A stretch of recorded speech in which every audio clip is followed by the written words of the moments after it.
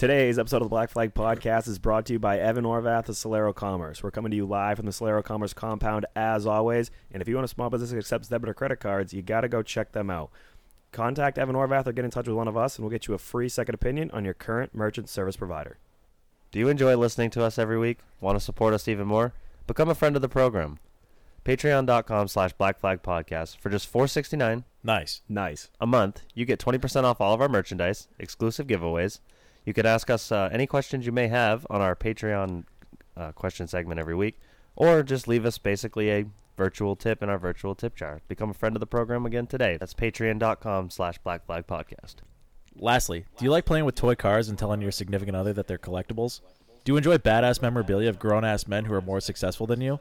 Well, after doing what Bradley and Bobby just told you to do, head on over to CircleBDiecast.com for all your diecast needs and merchandise, and be sure to use promo code BFP123 for $5 off purchases over $30. And one last thing before we get started, we'd like to give a shout out to the Graphics Coop, Any Racing News, and Danny Eugene Photography for all their support. Brad Keselowski is going to be shown the black flag. It's the Black Flag Podcast. Every fucking week. Fuck, I hate my fucking job. Race analysis. Yeah, but only girls pull hair, so. He forgets that if they changed the rules and took the champion's provisional away, he wouldn't have been able to race the last 2 years. So occasional alcohol consumption. Jimmy Johnson is on pit road because I think he's the leader. And calling people on their shit. It refrains me from not beating the shit out of you right now because you asked me stupid questions. This week's Black Flag Podcast is now in session. Hey, we edged him out, we beat him, so it's all good. All right, boys and girls, this is going to be episode 210 of the Black Flag Podcast. As always, I am Charlie Sanborn. To my left is Bradley Saucier. And to his left is going to be Bobby Timmons. We have all sorts of stuff to talk about, I feel, this week. We had a lot of weaponry. Why would happen? A lot of probably grinding of gears, if you will, between the three of us. But most importantly, it seems as though justice for Fontana Cat has been made. The wheel breaking on Eric Almirola's car. Karma, man. Hit another fucking cat, you non-racecraft hitting son of a bitch. Did you see that he won the bowling tournament before the race, though? Nah, you should just go do that full time. He's apparently better at bowling than He's a terrible NASCAR race car driver. Also terrible at NASCARing, Harrison Burton. Yeah, that kid fucking stinks. Like, I was telling Dad today at work, and I'm like, because I didn't watch the end of the race. I did this really cool thing where I watched up until 20 to go and decided that was a good time to tune out. Don't ask me why, but why? I was done biking at the gym, and the gym was closing, so that's like, fair. yeah, guess I need to go stretch, and there's no TVs in the stretching area. So I didn't see the end of the race, and Dad's like, oh, yeah, the 21 spun out in the middle of the straightaway, and because my dad had Harvick in a race pool, naturally a bit upset by the fact that the caution came out. And I'm like, I didn't really think that the Wood brothers could go backwards from Matt DiBenedetto, but they did. Yeah. Matt DiBenedetto fucking stinks. Harrison Burton also didn't really do anything before he got into Probably a cup the car, least amount of success in the JGR 20 Xfinity car that anyone's had. like of all time. And then they're just like, here's a cup car, and do even less with it, please. Yeah, that's tough. And then spins out in the middle of the straightaway, which that is the hardest part of the racetrack to navigate. Some say. By some, I mean no one says. Probably a solid reason why he switched over from being a Toyota development driver to racing for Ford. Yeah, probably paying to drive that car, but yeah, not to leave out. What course, is Dex Imaging, and why did they continue to pay for him to suck? Why does Menards pay for Brandon Jones to suck? It's Save big money at Menards. Yeah. Have you ever Menarded before? I've never Menarded. Once when I went to Toledo. I also, isn't Brandon Jones' dad like this fucking CEO? I think he of like Menards is or something? Menards. Yeah. But yeah, I don't know. Amanda actually loosely watches NASCAR, and she just messaged me like after Harrison Burton spun out. Like, we didn't talk about it or anything. She just goes, "Why'd Harrison go to Cup so fast?" And I was like, "Because his name's Harrison Burton." Like, that's pretty much the only reason. I don't know that that's a good excuse because Jeb didn't just get handed the cup. Well, if right. they say talent skips a generation, Jeff wasn't that good either, though. Ward and Jeff are better than Jeb and fucking Harrison. I feel like Jeb's better than Harrison. Jeb also fucking stinks, though. Well, you get it. Yeah. I didn't say the bar was set he very flipped high. on the straightaway at Pocono. Jeff Burton went like fucking 11 years in the 31 car without a win. Yeah, that was the talent of his career, though. Oh. He was pretty not bad in that 99 car. I think he's like one of only two people ever to lead every single lap of a race. Yeah, that was Him that and weird. Fireball That was Roberts. that weird year at Loudon where they put restrictor plates on him because people kept dying, and Wow. Yeah. Rest in peace, Kenny Irwin and Adam Petty. Yeah. Speaking of dying at Loudon, other than going to the fan zone, probably at some point in the near future, probably tomorrow or today, if you're listening to this on Tuesday, a good buddy of mine, Scott Dinnan, and myself are going to try and organize, finally, because I feel like we've been harassed about it enough, a nice little iRacing race. More details to follow probably at the end of this show, but hop on iRacing if you're listening to this. What were we thinking? Like, practice starts at like 7:30. I'm thinking, well, what'd you say? 8 works for you? Typically, like to get home from the gym around 7:30, 8 o'clock. So yeah. So I'm thinking 8 o'clock Tuesdays. Tomorrow's going to be a dry run. I very loosely figured out how to stream Discord to Facebook Live, and I have Spencer Morse to agree to be the announcer for it. Doof. Is that our Discord channel or his own? Ours. You sure you want us to drive that live to the public? It's more for the visual. No, I don't know. Again, very loosely have figured this out so far. Either way. But yeah, either way. Yeah, a lot of people have reached out. Appreciate those of you that have reached out and asked us to do things with iRacing. We've been kind of working on this for a couple weeks now, silently.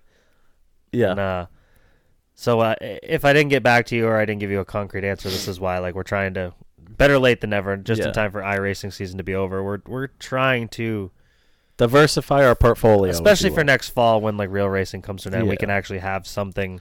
Especially like it'd be cool to have a league that's a normal every week thing. That's also fun. Yes. A lot of the leagues, including the ones I've ran on my own over the years, they all suck. Everybody bitches and pisses and moans like there's more than $40 on the line.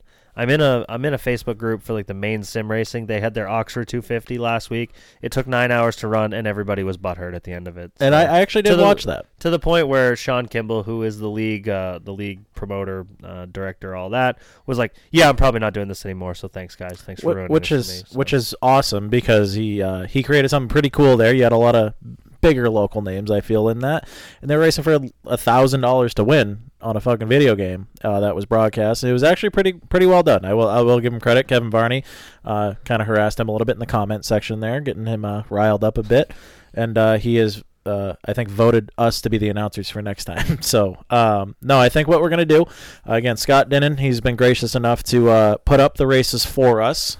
So thank you, Scott, for that. And he's got his own little group of people on Discord that do a lot of the iRacing stuff. They're called PCRL. I believe that stands for Poor Cunts Racing League. And he's got a nice little core group of guys that are pretty good. It's not usually a fuck show with them. I've been dabbling with those guys.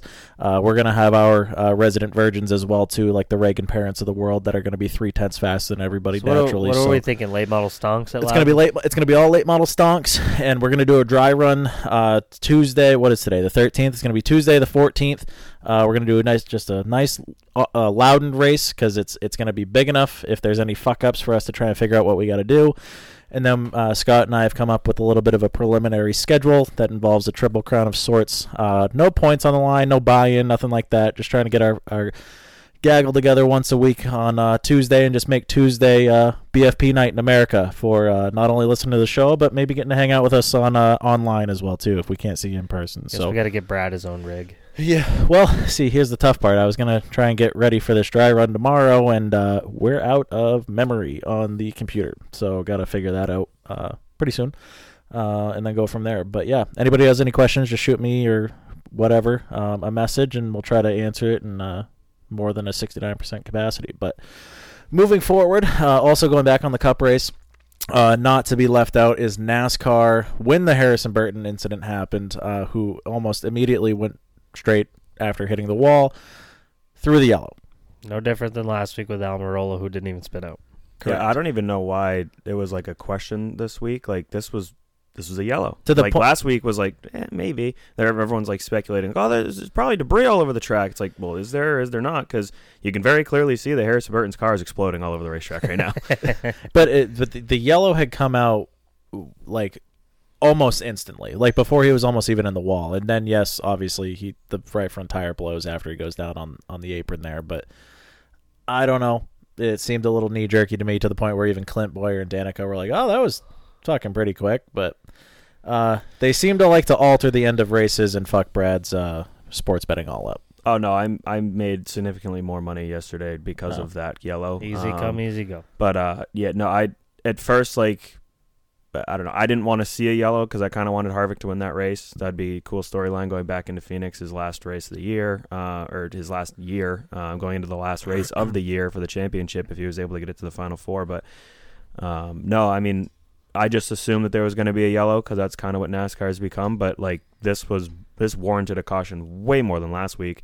I mean, Harrison Burton's like completely sideways, like smoke pouring off the fucking car right on the front chute. And there's nowhere to go on. Was it on the front chute or the back chute? It was like just before the dog leg, I think. I was gonna say this is me speculating opinions without watching. I thought it was on the back stretch. There's nowhere to go on the back stretch, so I can see that. But the front stretch, it was like right at the start finish line, and he was sideways and he was rolling back up the track. Like he was very much in the racing groove. Yeah, that makes sense. So I mean, they threw the yellow, and honestly, yesterday was the first time this year that I really sat down and watched, like, completely tuned into a race. And as a big Fox stan my whole life, a big Mike Joy stan my whole life, I would like to say that Fox coverage fucking stinks.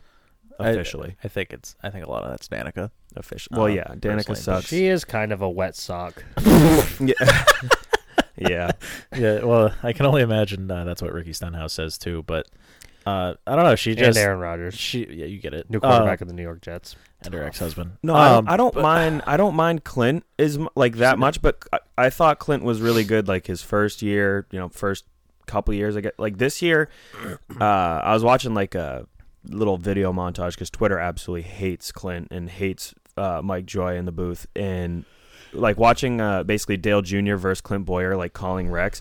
I mean, Dale Jr. gets all in, like, oh, it was a crash! And Clint Boyer's like, oh, he got hooked head onto the wall. Literally, that's what he said when Kyle Larson got hooked head onto the wall in the Daytona 500. I mean, you're on the last lap of the Daytona 500.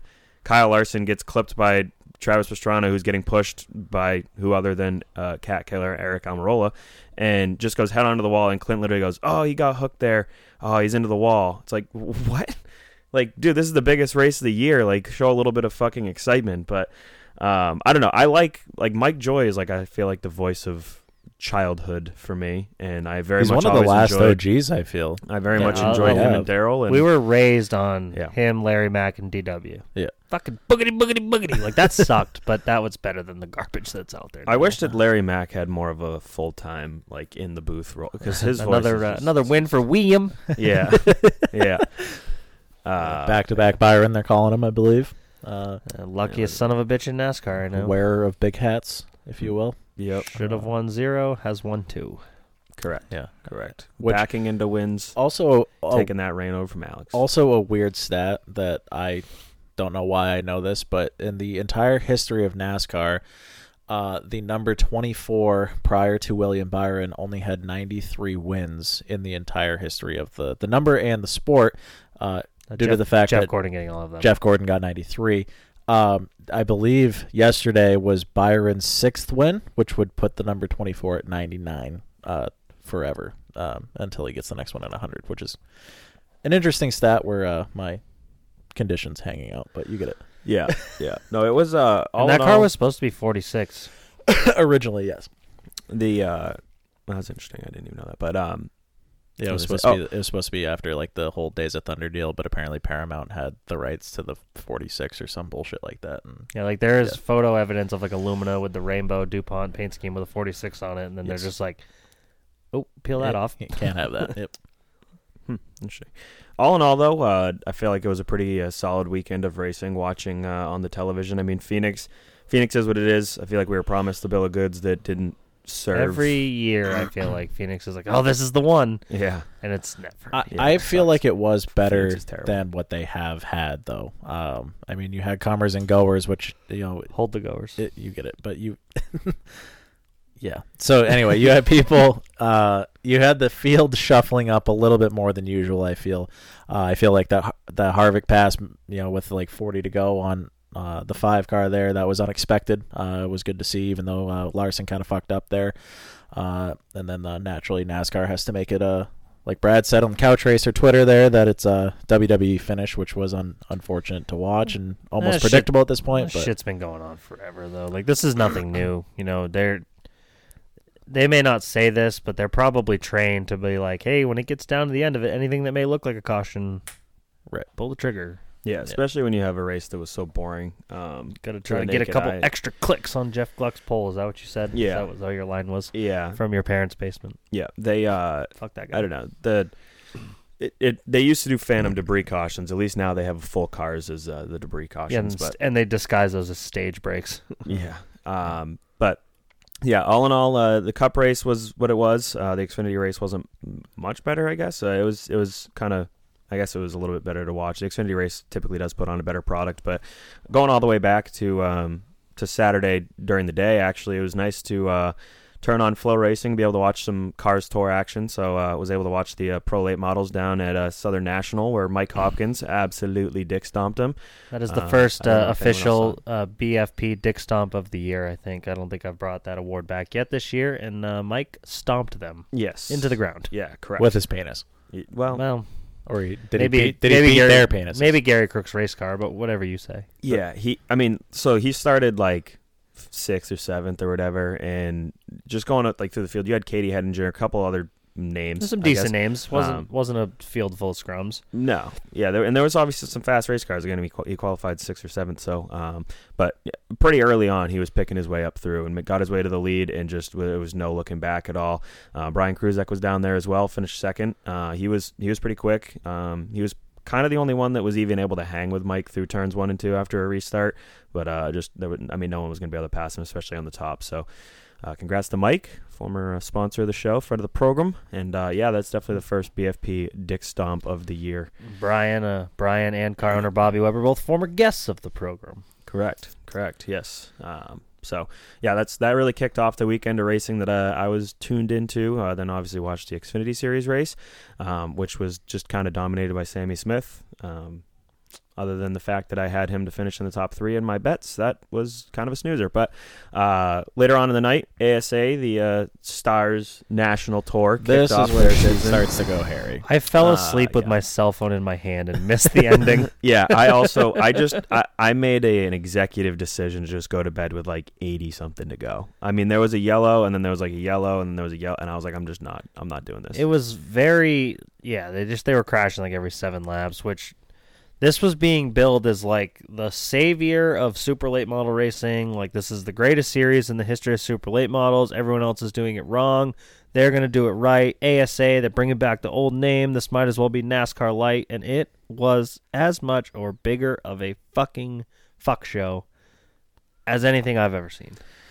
I haven't seen any of the video yet of what happened between Roderick and Bubba Pollard, but apparently it was pretty egregious. I missed that because that was probably the portion of the time that I fell asleep with my phone in my hand.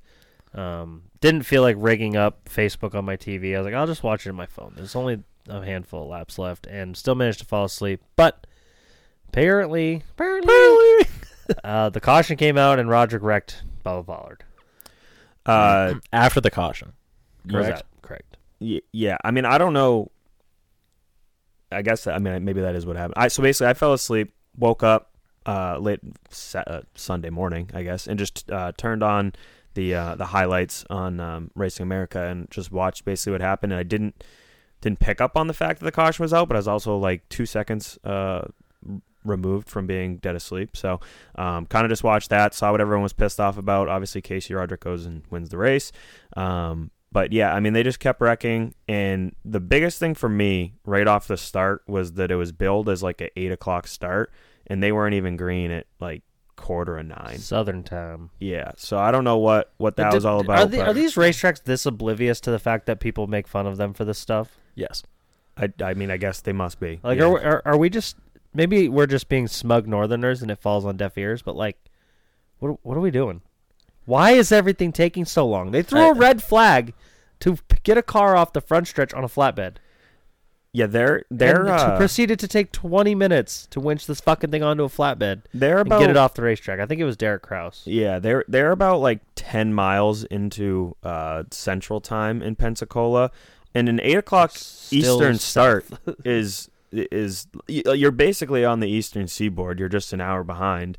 An 8 o'clock start Eastern time is pretty fucking late for a wide variety of wide margin of your demographic.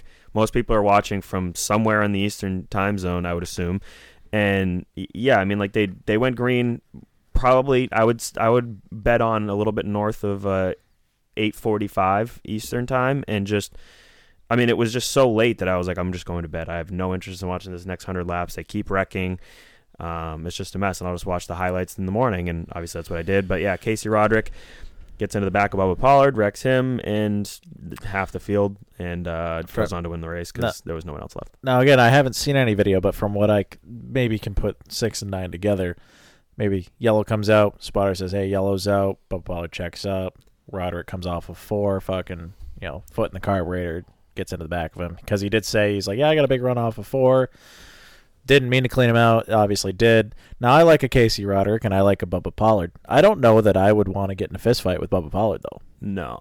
And again, I watched the highlights, and it didn't, I don't know where the yellow would have been out or what it was for, but the yellow, I am pretty certain, was just for Bubba Pollard getting spun. Interesting. I haven't gone back and watched it, but I think Casey just got a good run off the corner and just got into the back of him and spun him out. And one thing that really doesn't make any sense is the fact that a couple years ago, we were down there for the Snowflake, same style race cars, and just, I mean, Bubba gets turned by Nassie gets DQ'd.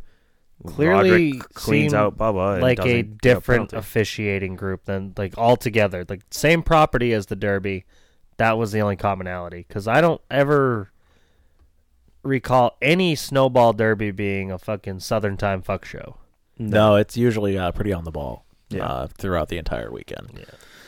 Can you think of any other news? There was that Cuzzo. Well, we might as well just get into a couple questions here on Patreon that don't really have any don't pertain to Max McLaughlin or Alex Brown. But why? So, what are they doing?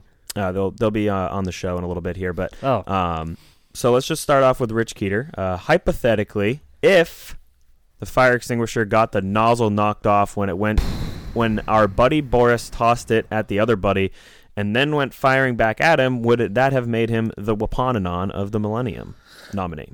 Waponanon is... I have said this since the moment I saw the video, but what a lost opportunity to not just grab the fire extinguisher and squirt it into the open window instead of throwing the fire extinguisher. Yeah, itself. like you're going to fuck up so much more stuff if you have fire extinguisher dust going through that car. I'll just claim him because I claimed him in the group chat earlier. My weapon of the week. It's Boris Yurkovic.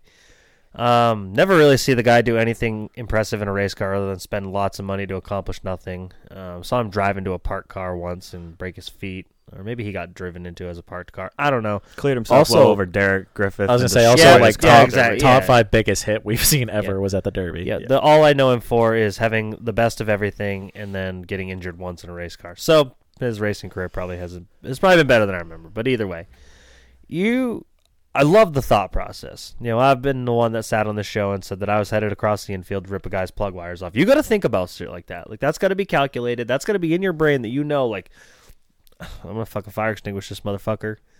And he walks over to the safety truck. Bold move by the safety officials by leaving their safety truck completely unattended. Yeah. Unhooks a fucking huge fire bottle from the truck and then fires it at the guy that wrecked him. I believe it was a Billy Van Meter, I think. Yeah. Billy Fuckface, if you will. Awesome idea, piss poor execution.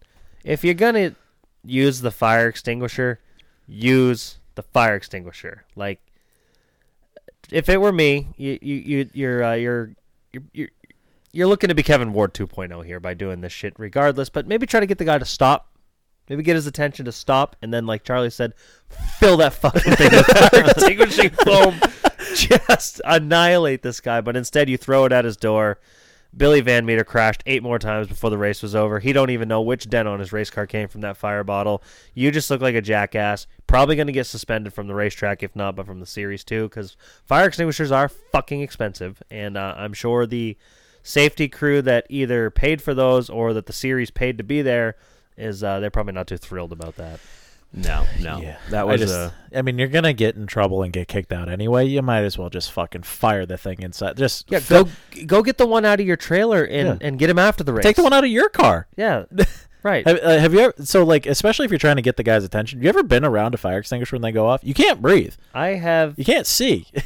That's the perfect thing to do. A family friend who had somebody climb into his race car after the races as he was coming down pit road, and he pulled his own fire extinguisher and quickly, no pun intended, extinguished that problem. Nice. Yeah. See, that makes sense. Makes a fucking mess. We're going to leave a couple of these for when we finally have Max and, I guess, Alex on. But let's go with Angel Waregi. You're that guy. With Jura guy. With maximum levels of weaponry displayed across the lands of race sports. Short track racing's back, baby. Should racetracks draw the line and say if you fight off the track, automatically all involved get locked up? No. Seems like the dirt track people, their mugshots and their fucking booking information was on the internet within hours. Yeah. I was going to say when Adam Lovejoy and I got in a fight on the front stretch at Beech Ridge, we both got fines and we both had to start tail the next week. That was from, at the time, the owner of the racetrack. Well, when I go in to have that conversation and pay my fine at the front office, the owner's brother was also there. His name is Glenn. We like Glenn. Glenn said that he had an opportunity to have a conversation with his brother about what they were going to do with us. And he said if it was up to him, instead of fining me, he would have given me 5% of the company. Because if you're going to fight at the racetrack, do it on the front stretch in front of everybody. Otherwise, get the fuck out of here. It's tough because these tracks will set a precedence that we can't have fights. We don't want fights. We don't want you fighting. But then they'll turn around and use all the footage in promo videos to hype up their own races the next week. Correct. Yeah. I don't know. Obviously, we're 2 days removed. There was 2 instances. I tweeted both of them out on our Twitter account. Apparently, some people didn't understand my joke. Egotistical white people sports, part 1, part 2. You can't just take our weapons of the week, Bob. Well, I'm just going to talk about the videos. Like, I haven't taken anybody's. None of us have even brought up a weapon other than me. Yeah, no, I'm just waiting to read Mason's because he just went through every weapon that weaponed this week. So short story long. There was 2 fights anyway. Now, if ASA and insert Hillbilly Hill Rod dirt track name here uses the videos from these fights to promote their series, or makes content of it. Why is my microphone falling off the fucking stand? So I think you're using bottle caps as a spacer there, Bob. Anyways, if the series uses those fight videos as promotional tools, then the drivers should not be fined or suspended. But 2 of them got arrested. So, yeah, Mason Dunn's question just goes down through pretty much everyone that was a weapon this week. Weapon of the Week nominees: right-handed pitcher Boris Yurkovic of the Pensacola Volunteer Fire Department at Five Flags. Jonathan Findlay and his brake pedal / stiff rear bumper at Southern National. Ashton Winger and G.R. Smith at Southern Raceway for keeping the local sheriffs busy. So that one's mine. I know Charlie's is going to be here shortly. Ashton Winger and G.R. Smith at Southern Raceway. I'm sure everyone has seen the videos now. Most people have seen the fight. Is that because of the late model that just destroyed his own car? If you haven't looked it up, apparently Ashton Winger used to drive for G.R. Smith. And G.R. Smith, Ashton throws a slider, which is you'd see 112 times in any dirt race ever. And G.R. Smith didn't like it, so he bombs the thing down into turn 1, tries to wreck Ashton Winger, misses him, spins himself out, gets pissed that he did that, drives under yellow into the back of Ashton, destroys his shit. His own car. Spins Ashton around. Ashton just turns back around and goes and gets his spot back. And then G.R. Smith proceeds to hit him again, and then hit him again, and then hit him again. Now Ashton's car is it's pretty destroyed, but G.R. Smith's car is way more destroyed. And then that carried over into the pits where there was a fight, both of them taken out in cuffs. And I don't know, I mean, I've only seen one mugshot floating around the internet, and it may or may not be the person that paid for our IHOP tab in Daytona. And I haven't seen G.R. Smith's. So I don't know what the fuck happened there, how one side was booked and the other one wasn't. But the whole racing incident on the racetrack was G.R. Smith's fault. And then it just carried over into the pits where I guess Ashton and his family members got the shit end of the stick. But that was what happened at Southern Raceway. And then the next one is Hickory Race Control for their steel trap memory of what is mentioned at which drivers' meetings. That would be my weapon of the week, is the entire Hickory Motor Speedway I guess, front office / officiating crew / whatever, whoever fucking, in my words, made the what in the I fuck my sister kind of decision is this. They must be so happy that Pass is renting the racetrack this weekend. So there's a lot of debate going on right now that I have seen that twin races is killing short track racing for the drivers who have to go and partake and do it.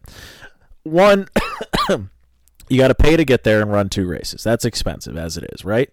2, the racing product itself is going to suffer typically in the first race because everybody knows that they have to make it to the second race. Well, I think it was lap, half or taking the green or the lap 2 or something fucking foolish like that. Yeah, windshield deep and OnlyFans were stove up. Everybody bails into turn 1 and they wrecked 117 cars, right? On lap half of a twin header race event. So they junked a couple cars to the point where a couple of them were not going to be able to finish the first race. They go ahead and finish the first race and then proceed to tell these people that one are already at a disadvantage because they destroyed their cars in the first race, that they are either A, not allowed to even participate in the second race, or B, have to start last, float around and back, not advance your position, and take last place points. Because I guess enough people bitched that those cars didn't have enough laps on their tires and they were going to go out and dominate the second race. Which is a very legitimate concern at a track like Hickory that's very hard on tires. One of the options that the Steel Trap forgot was you can put scuffs on or you can pick tires out of the trash. Those options were never presented to Doug Barnes or Landon Huffman. Right. Mind you, Landon Huffman, I believe, won the Weekly Series championship there last year. And Doug Barnes, who has a following, has a YouTube channel, may also star in some OnlyFans videos, got quite a following and made it known that he is going to race for a national championship weekly at Hickory. Which is now, I assume, pretty much dashed. And Doug won the first 2 races on opening night. Obviously now, like you said, chances aren't very good.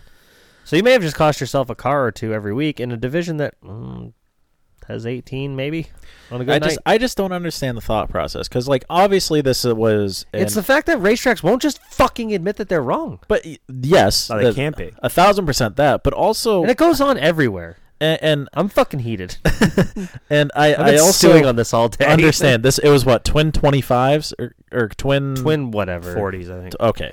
Okay, whatever, twin 40s. Yeah, right? Twin 40s. So now I'm going to insert my opinion, which I'm sure Scott Tapley would tell me exactly why I'm wrong, and that's okay. But if it's a twin race event and you know you have to run X amount of laps, now. The only reason I am even bringing this up is because I had to do this myself at Beech Ridge Motor Speedway. If you again, unprecedented, you're not prepared for it, it is what it is, but when you have that many cars that wreck on lap 1 and you have that many people bitching about it, it's up to the racetrack to protect the racers from themselves. I've said that since day 1. All these people who are begging for rules changes and this, that, the other thing, that's only going to cost them money. You need to protect us from ourselves because we're only out for our own best interest. Well, you now have a handful of people who are upset that a handful of cars have less laps on their tires. I understand the argument. However, they are out for their own best interest. Now, if I am a racetrack and a racetrack owner and promoter, I want to have a good product. So, A, you need cars to do that. So to simply say you cannot run is foolish. That doesn't even make sense without providing an alternative option that isn't just running in last for last place points. I understand there's also time restraints, but apparently that doesn't really matter south of the Mason-Dixon line. Regardless, if they were so worried about time restraints, they wouldn't start 45 minutes behind schedule every week. They also wouldn't be doing twin races. So anyway, have these guys go out and you have an average lap time of that race. Go out, put laps on the tires. Nobody wants to watch it, but you already put everybody in that situation by presenting this as the race event itself. I'd rather watch 20 minutes of them scuffing tires and then getting a chance to see them race in the second race. Correct. Versus not having 3 more cars in the race. Correct. So now not only have you eliminated cars from your race, you've eliminated weekly guys showing up for the remainder of the season who are now going to take their business elsewhere because despite what anybody thinks, racers are customers to racetracks. That's how it works. It's a business. 2 guys in the field who have huge internet followings. Correct. That are only going to promote you. Yeah. You could have taken 20 fucking minutes to have them put 30 whatever laps on their tires, been done with it, make sure that they run an average lap time, you've eliminated all the problems, and then moving forward, maybe we don't run twin 40s. Yeah, I mean, they're going to be coming from the back with fucking dinged up race cars regardless. The cars were fucking destroyed regardless. Chances are the fresh tires probably weren't going to help them. And correct. If they were, you might have had some passing in a race for once. Yeah, you might have to reconsider if you're bitching about cars coming from dead last with destroyed race cars that they're going to be, if you're sad they're going to beat you or you're worried that they're going to beat you, maybe just I don't know. Maybe go home and work on look your at race yourself car. in the mirror. I get the racetrack. I get their standpoint. Tire games have been going on forever. You think back to when Beechridge used to have a 3-0-3-0 tire rule. So in a 3 week, you go out, run 5 laps, park it, go out, start pole the next week, and fucking blister. A lot of blister. guys that were very, very low in the points would win on the 0 tire nights on a regular basis. Were they yellow by chance? One of them was a white car sponsored by AAA. The number was in between negative infinity and 1. May have won an Oxford 250. No, he didn't. His kid won a 250. Anyway, that's either here nor there. Tire games have been going on forever. Oxford, they have rules in place for when a guy shows up midway through the year and has 4 new tires that they got to put laps. Like there's so much easier ways to combat it than to just be like, nah, you can't race. Yeah, and now because you've done this and made this fucking stupid call, all you have out of that is negative publicity about how fucking stupid you are. Yeah, like I said, that's it. Hickory has to be so thankful that they are not in charge of the racing going on this weekend. Yeah. There's a couple. Adam Jocelyn tagged us in a tweet from Brett Suggs, who I believe was a competitor this past weekend there, or at least has been in the past. Heard the cemetery next to Hickory just paused the funeral service because the track was digging their own grave, which is fucking hilarious. Cemetery just got a whole lot bigger. And then Moonhead, one of our buddies there, tweeted, if you or a loved one has attended a driver's meeting at Hickory Motor Speedway between the years of 1951 and 2023, please contact me, trying to make sure I have all my ducks in a row ahead of my first start this year. Yeah, that's their claim to fame, is that they said it at a driver's meeting once before. So and again, I also understand that there's shit that I say in a driver's meeting that sometimes I forget and I don't cover every week, and that happens. But this apparently had never been stated in a driver's meeting according to anyone. It's not written down anywhere, and to the point where even a couple officials were like, we don't know what the rule is, I guess. Yeah.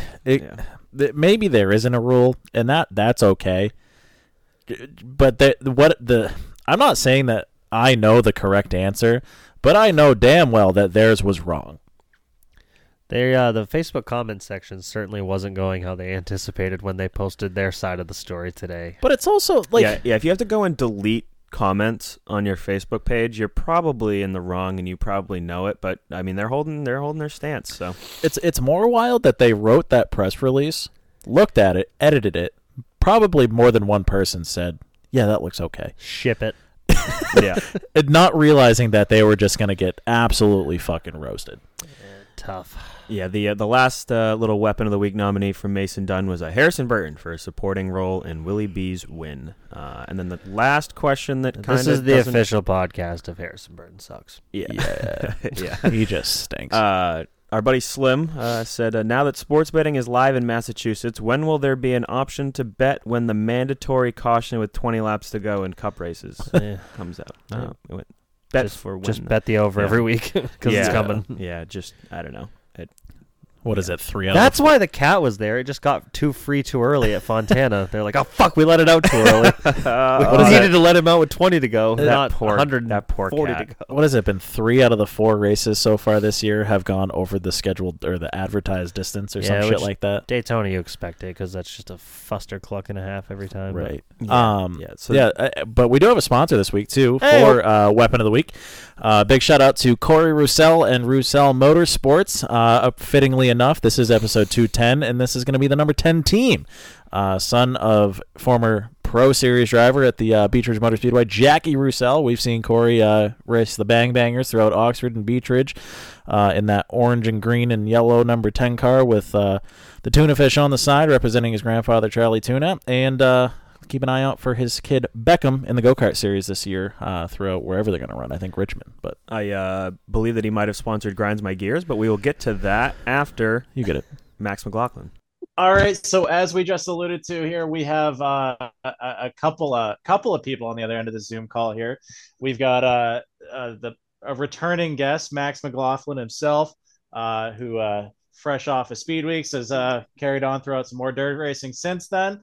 And I don't know what to call you, Alex. What are you, his sidekick, his personal handler? What's your title? I think it's more like assistant now. Assistant to the regional manager. Yeah.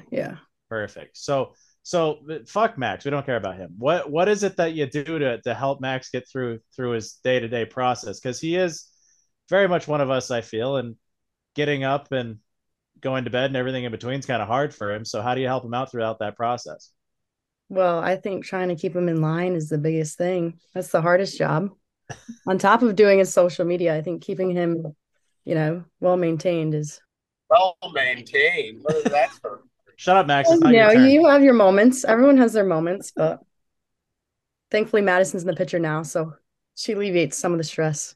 I just cannot take this conversation seriously. This is with you, so fucking stupid. With you explaining what you do to help Max, and me just looking forward to the screen and seeing Max stuffing his face with Chex Mix driving down. Yeah, Max is doing 80 with Chex Mix in his hands and a nice set of golf clubs that are for sure going to go through the windshield if he hits anything. So, Max is a lot. Max, how much does Alex actually help you here through what you need to get done? Answer wisely. Let him finish his fucking big gulp. Yeah, she does great on the social media and everything. She's a big help for sure. Keeping me in line. Come on, no, really. That's not. I don't know. I guess. So she definitely helped. So how did you guys get stuck with each other? I don't really know. I think we went to the track one time and he was like, "Hey, can you help me update my social media?" And I was like, "Yeah, sure." Once in a lifetime, whatever. Oh yeah, I gave her my Facebook login. I was like, "Hey, can you just post some updates throughout the night?" And she never stopped posting updates throughout the nights. So now it's worked into it's 2.5 years. It's been a while. Yeah, pretty wild. But now half the time when I'm not at a just like PRI, I got about 90 phone calls of people asking, yo, Alex, where's Max? Where's Max? All the time. Strickler is a very often caller, for sure. There's definitely those people that definitely taken, to see Alex and just, figured that we're both going to be together. So it's pretty funny. If people see me, usually they're like, "Hey, hi, where's Max?" They get right to the point. "Where's Max?" I'm like, "Yeah, he's not here." Fair enough. He's at IHOP. Yeah, he's at IHOP. I'm bummed I missed out on IHOP this year because if it was anything like last year, it was probably a fuck show. You were just being the grown up. I'm sorry. Somebody's got to do it at some point. Well, I had to take a break for a sec. We'll be back. Don't worry. We'll just have a backpack with a baby in it this time. That's okay. Yeah, please. Comeback season. The biggest thing for IHOP this year was instead of just going horizontal with the lights, one party tried to go vertical and about threw the thing through the window. And I'm not 100% sure that we knew who that kid was. Did we? I don't remember. Yeah. To be completely honest, I do remember it smoke in the window, but oh wait, no, that was Nino. That was my buddy from high school. Oh, I had no idea who that kid was. Yeah, no, you wouldn't. I know, I do know who he is. He's my buddy. He plays baseball and I don't know where he plays. Somewhere in Florida. He's a real good baseball player. So he has never seen a race before. Came to Volusia and he got to experience the full effect of everything that goes on there and IHOP. So definitely I don't know. Maybe it's pretty cool for him to think that we do that every week, I guess. Was every race is definitely not like speed weeks. Was Junior or whatever his name down there chasing seagulls again? No, dude, Junior didn't make the haul this year. He was behind with work or whatever, but he was supposed to, and they just never showed up. So it's fucked up. It's about typical Junior. Either like says he's gonna show up, doesn't show up, or he just shows up. Like last year, he just showed up. It's like, oh hey, there's Junior. Yeah. It's hilarious. Like, cause he doesn't, he doesn't say a whole lot. Like he'll just. Well, I've been like playing Xbox before at my house, and then I like take my headset off, turn around, he's just sitting there. Like, you didn't think to like say hello when you walk in or anything. Like it's the scariest thing that could possibly happen. You just turn around and Junior's just sitting there staring at you. Yeah, well, I mean, he certainly has a career as an NFL quarterback in his future for how good of a right arm he has as well too. But it just got lost in translation. But Bobby essentially just said he couldn't make it down because he was working on getting his GED, finally finishing high school.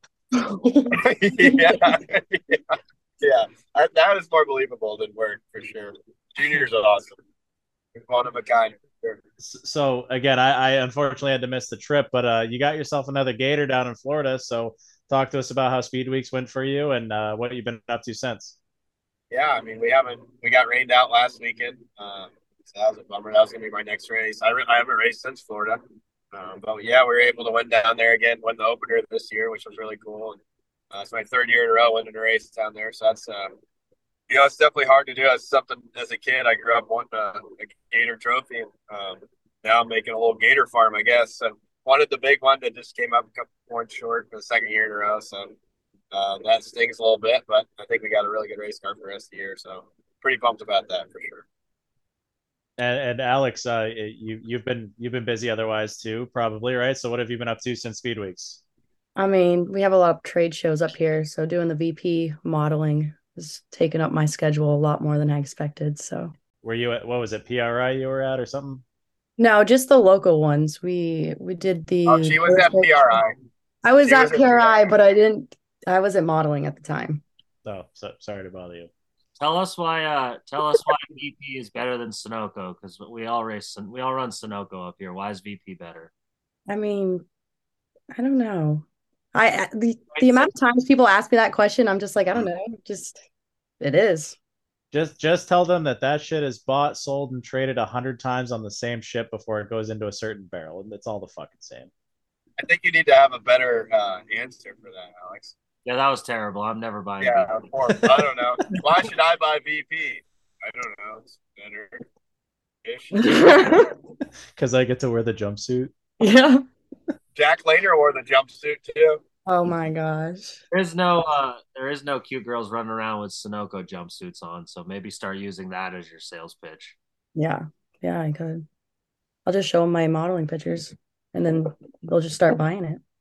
Jack Laner, you guys know Laner, don't you? Yeah, he's part of the Last Supper. Yeah, part of the Last Supper. Exactly. He heard what the models get paid to run around him, and he put that suit on. He was ready to go.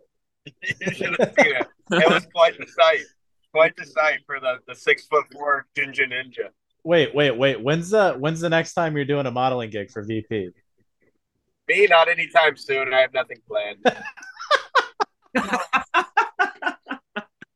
Well, they just talked to us at the show, and apparently now they're making it mandatory we go to all the super dirt car races. So, well, good thing you're probably going to be there already anyway. But yeah, it's coming. I say the next time she does a show, we all just show up in our own VP onesies and cheer. Oh no, it's going to happen. We're going to have to do that. I agree. I mean, I can't agree more, Bert. Mac, I'm down if Max is down. I'm always. I mean, you want me to show up in that too? Yeah, of course. I'll bring a foam finger and I'll wear a onesie with you, and we'll just cheer her on. Redraw on a VP onesie. I better get something for that. I think we can make that happen. But also, you've had some big news coming out too. It looks like you're going to be back in a NASFinity car or in one or doing some cool shit. Talk to us about that. A lot of stuff in the works, but Colin Fern, he's starting up the new team at FRS, and picked me to drive it. So I'm pretty excited about it. Never ran an Xfinity car before, so It's definitely something I'm looking forward to doing, and at a place that I got my first win at Watkins Glen. So definitely a place that's special to me and my family. So it'd be exciting to go make my Xfinity debut there, and then see what's next. And we got a couple other things in the works. So doing a little more asphalt racing than I expected to this year. Been expected to at all. So I'm pretty excited about it. Running Gary Putnam's modified this weekend at that Smart Tour race. That's why we're driving to North Carolina right now. So we're going to run about 10 to 12 shows at Gary's car this year. That's what's planned. So, definitely not a lot more. And I think we're planning on going to the Sizzler too. So I'm excited to finally get to run that race. For a couple people that typically don't get to a lot of dirt races at a track not named Volusia, that's it's good to hear that you're going to be running some asphalt shit so that we can come watch the race. Yeah, the track not called Volusia. You guys got to make it to at least Dirt Week this year or something. True. It's tough when I'm pretty sure Dirt Week is always the same week as the Thompson World Series, so we always end up there. It's just it's a lot closer to home, but it one of these years we'll make it down to something like that. I mean, there's plenty of races. I'll send you my schedule after. We'll see what we can make something work. And we got extra room. We can all get tents. We'll get like a portable outdoor shower. Hell yeah! Yeah, I'm sure that'll be real good for a baby. I'll make it work. I'll make it work. If I'm gonna buy a VP onesie, I'm gonna wear it at least more than once. So if we're gonna go to the next show, we might as well go to another dirt race and just show up. Exactly. Hey, I have some extras. There you go. I feel like the one that would fit you would fit around maybe our leg. Do they make them not in children's sizes? Yeah, they can. I mean, Laner's 6'4", and he actually fit in it really good. He was moving around pretty good in that thing, I have to say. he looked like that dude from The Incredibles, the ice guy. Frozone? Yeah. I mean, it was something. It was a sight to see. I definitely won't forget about it anytime soon, sadly.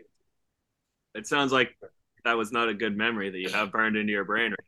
Did he look when you caught me and Brad on your surveillance system trying to get into your fire suits that night? That was you.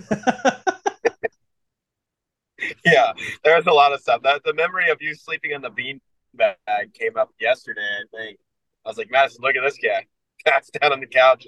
14 cans. That was one of the best nights of sleep I've gotten in a long time. I'm still chasing that high.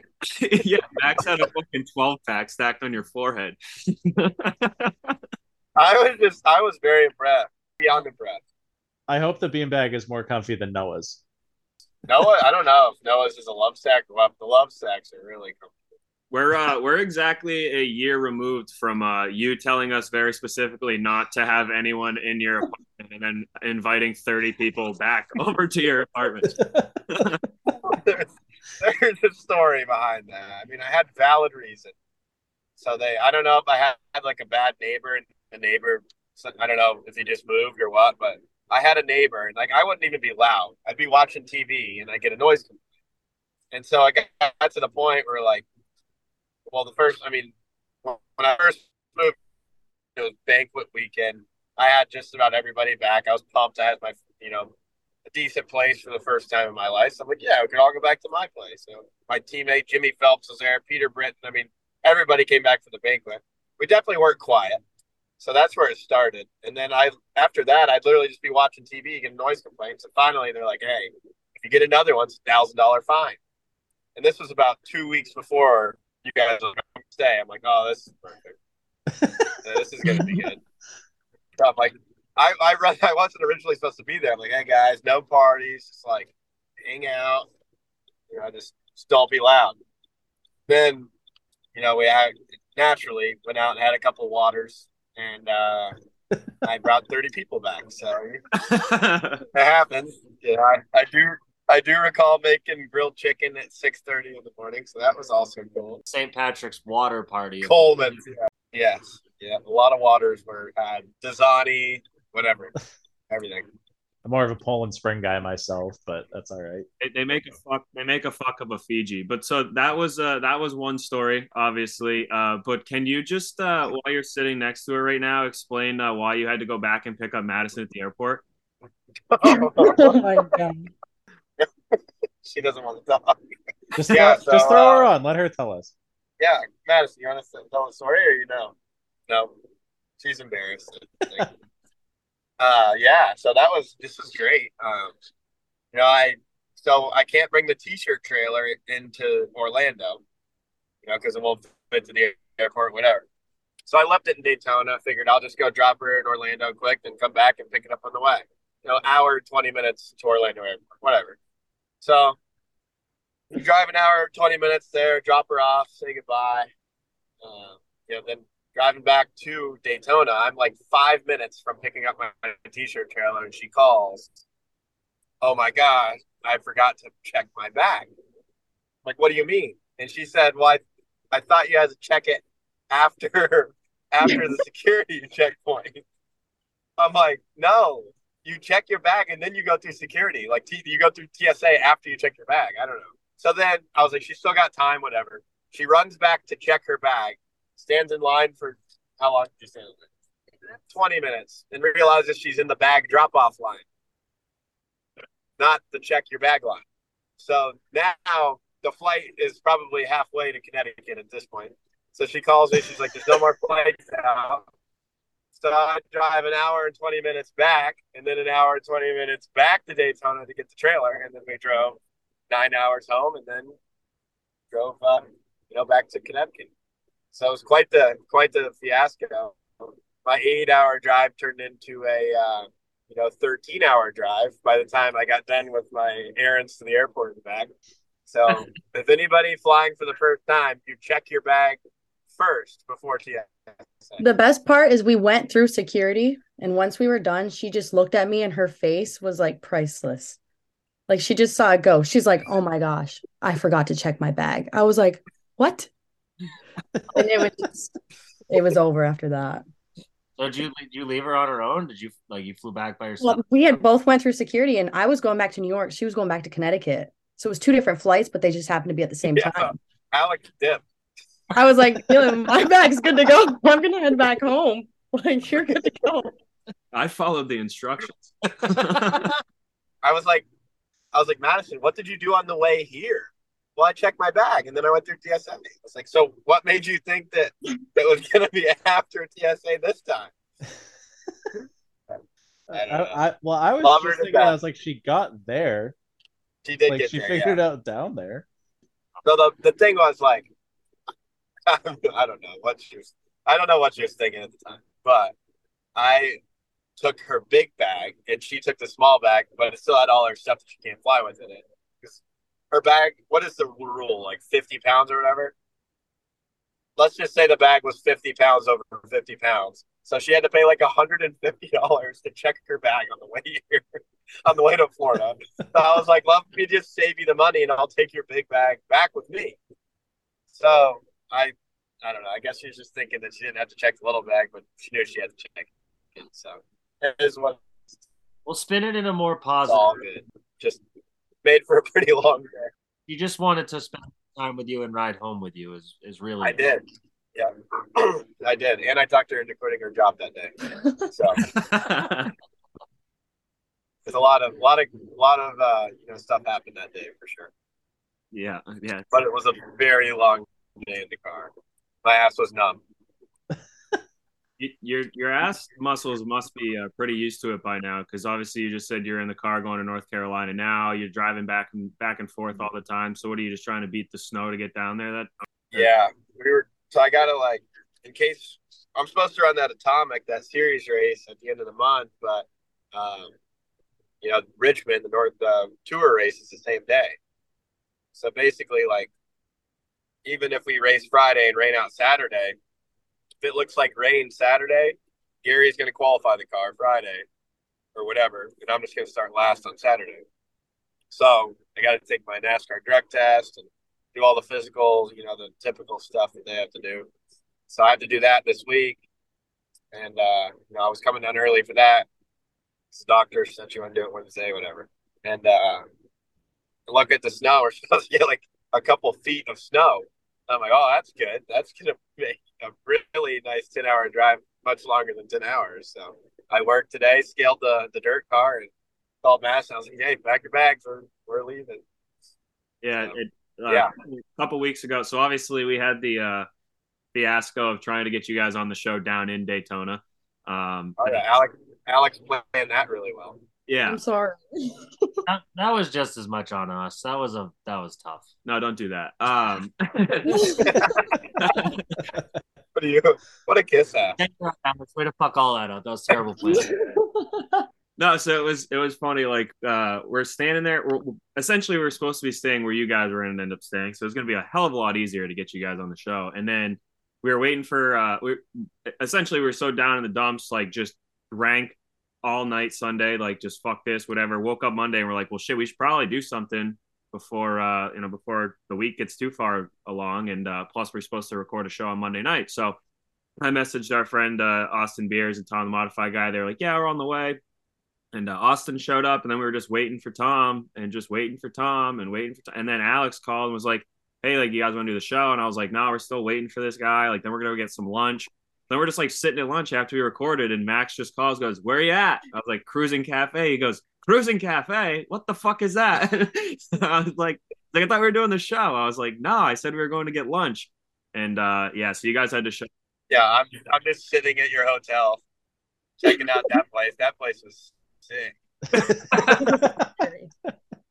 Oh, there wasn't. You may find this hard to believe, but there wasn't much for options at 5:30 on Sunday night while we were standing in the middle. Hey, I just want to hear more about the shower situation there. It was pretty sweet. You ever stood on a waterbed? Because that's what it felt like. No, it was like it was gross. I super thankful that the Airbnb host Monica was very well receptive of the fact that I put a hole in her drywall with my suitcase, something next. But the shower was complete ass. I mean, it happens. Believe me, holes in the walls by suitcases happens sometimes. Yeah, on accident, but it does happen. Definitely suitcases. Only one of us threw a phone. Or a suitcase. I don't know, whatever. Sometimes it just gets away from you and you back it in on entry. There's no excuse. Yeah, I mean, everybody's overdrove the corner a time or two. Everybody's overdrove. You win some, you lose some. You know, sometimes the wall is just better off losing the battle. Very good point. So you did say that you're planning on it, but can we just get confirmation? Can you just say that you are 100% going to the Sizzler? Yeah, we're going. I don't know who's gone right now. Just me and Gary. So if there's anybody that would love to be a NASCAR pit crew member, that would be cool. Maybe you guys can crew the car. Please put us in. Please make us the pit crew. We could. I mean, dude, you guys laugh. I mean, as long as NASCAR is okay with us being fucking hammered on pit road. It doesn't even matter. It's a Stafford race. Oh, then it doesn't matter. Yeah, as long as they're okay with a shit house on pit road, I think that'll be fine. A couple shotguns and a couple funnels. Yeah, we're coming in, guys. All right, one more. Yeah, Gary, the sign to come to pit road is the funnel. Yeah. We're sitting on top. Are we coming in this time? I don't know. Bradley's still got one to go. We're sitting on top of the pit box with a cooler. Yeah. On second thought, maybe you guys have some friends or cousins or something, or we're like the modern day equivalent of Days of Thunder, where except instead of pitting because we're eating ice cream, you can't pit because we're drinking beers. Yeah. All right. Well, it was a good thought. It would be interesting. GoPros facing you. We'll just have like a boom coming off our heads pointed at us for the pit stops, and we're gonna smell what's going on. The car's just there, and you're just staring at it. Bobby and I, you come down pit road. Bobby and I try to get you out and drive the car ourselves, and then Brad's over there with a gas can upside down. It'd be a mess. Oh my god. Brad's trying to put gas on the fucking in the radiator or something. The radiator. No, yeah. I'm standing on pit road with the sign just pointed towards the pit wall. Yeah. Just the stick out on the pit road, the pole. Antifreeze and Snow blend might be something. No, VP, have some We don't fucking even know. respect. I don't think we could run that, man. I don't think we can run that. Maybe we can. I don't know. I don't have a clue. I'm talking about shotgunning beers on pit road, and you're gonna assume I know what fuel you have to run. Well, one person in here probably should know what fuel we have to run, but she ain't got a clue. Yeah. No idea. Wait, no, we'll be the pit crew, but we're all wearing the VP leotards.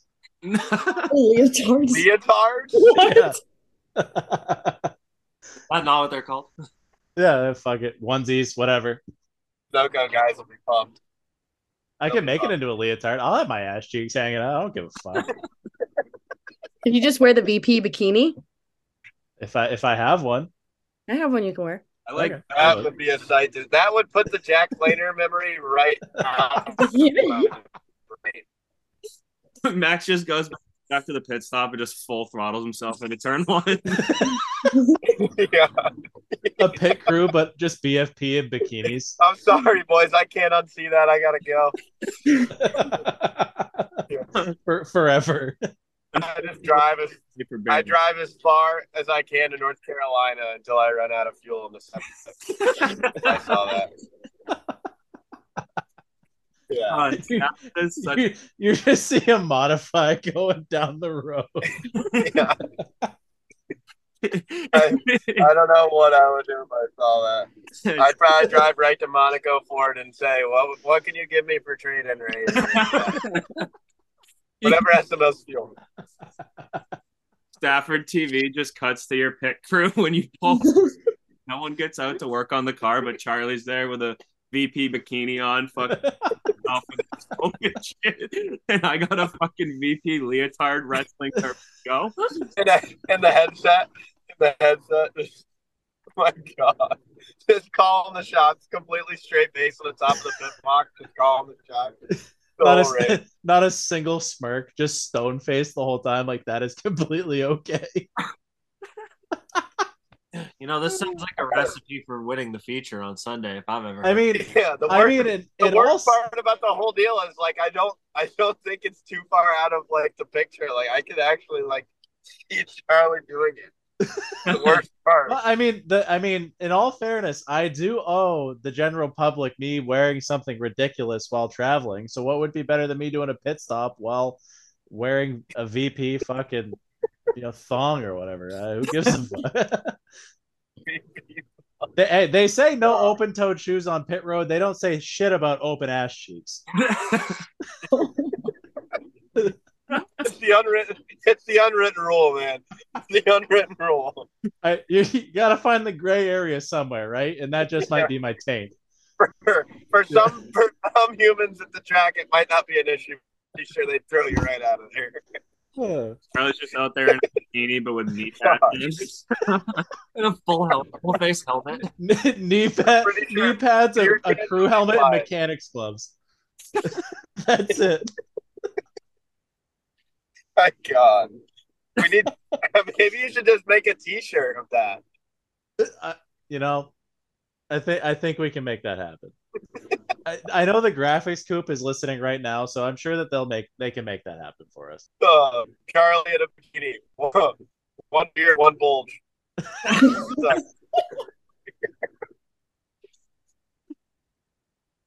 Oh my God. It would have to be the quickest stop on pit road because you would just pull in and be like, nope, and pull right back out. Track position is key. No tires, no fuel. Come down pit road. The first time I ran at Stafford, I didn't even have radio. My radio went out. Like I still feel like we could have won that race. My radio went out. So I missed my pit stop. Everybody pitted behind me, and I just came in on the next pit stop. Then I had to drive back forward, and I ended up running fourth. But if you were down there in a bikini waving me in, I'll wear the bikini and just start funneling beers on top of the pit box, and that's sign to fucking bring her on down. We'll put 3 right sides on and let her eat. If you were down there in a bikini telling me to pit, I definitely would have pitted. Who knows if we would have won that day. That's gonna haunt me, and I'm not gonna be able to get any sleep tonight. Yeah, I want absolutely no part of any of this, please.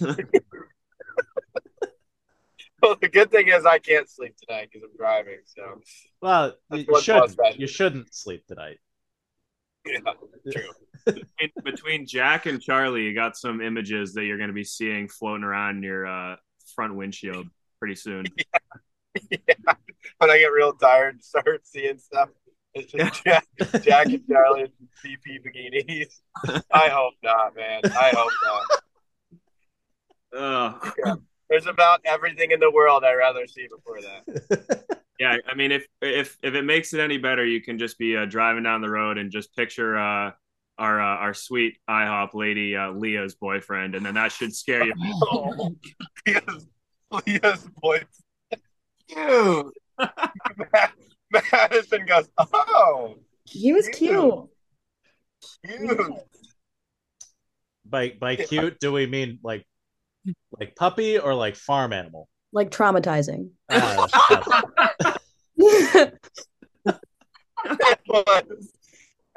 was just, I don't know even what to say right now.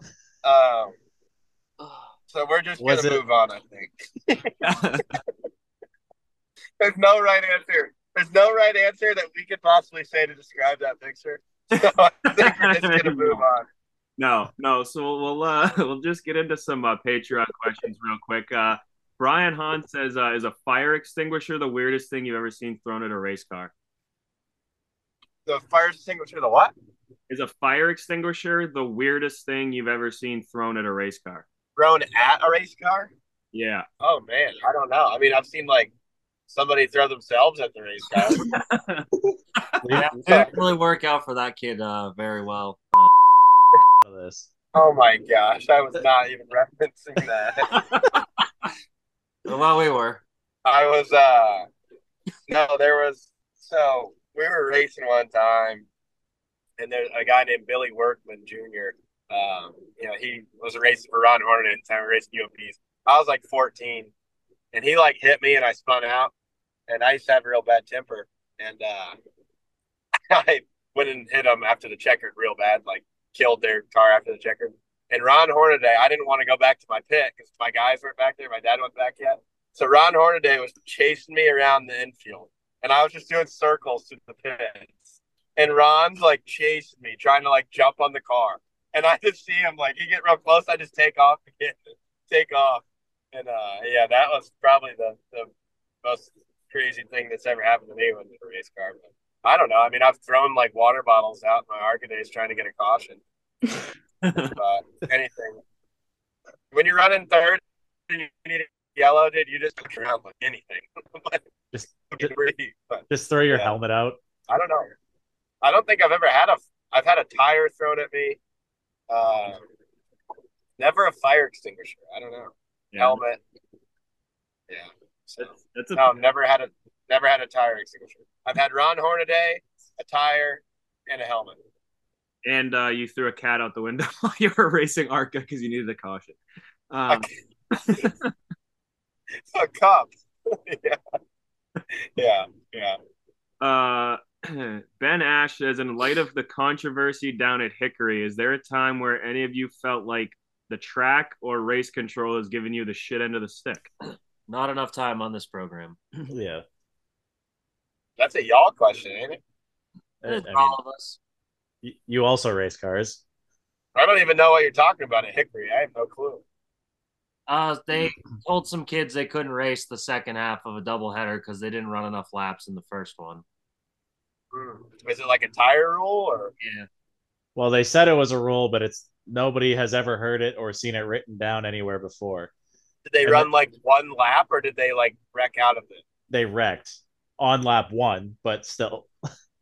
So they wrecked on lap 1, and then they couldn't race again? Correct. Well, that's tough. That seems to be the general consensus. Wow. Yeah, you might have 4 bald spotted tires, but you still got to load up and go home. But we'll see. Well, God forbid knock the front clip off the car. He has a tire advantage in the second one. Yeah. Yeah. And we're Yeah. talking like destroyed too. We're not Yeah. talking like a fender and like coming up the field with fucking. Yeah. fingers. Your front end geometry isn't even written in English anymore, but you have nice tires, so you're gonna have to go home. Yeah. That's tough. That's tough. What about Alex? When is Race Control giving you the shit end of the stick? They never do. Fuck you. They never do. They never do. I don't have that problem. Scott Fowler says, "What are the best pizza toppings?" Dude, I've been on like a weird kick lately. Like I hate vegetables, I hate fruit, but I've been eating pineapple on pizza lately, and it's kind of fire. Not gonna lie, I'm that guy. Big Hawaiian pizza guy. Dude, it's so good. I had it in Indy a couple weeks ago. Woo-hoo. She was busting. Oh yeah, man. I don't like fruit either, but you throw it in the microwave and that shit tastes so good.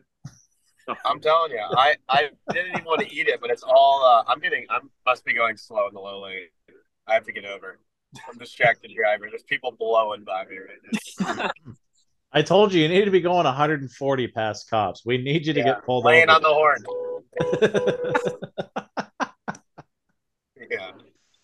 Yeah, the Hawaiian pizza's been doing it for me, but traditionally I'm more of like a chicken bacon ranch guy back in my my glory days. But overall, I'm trying to lay off the pizza right now.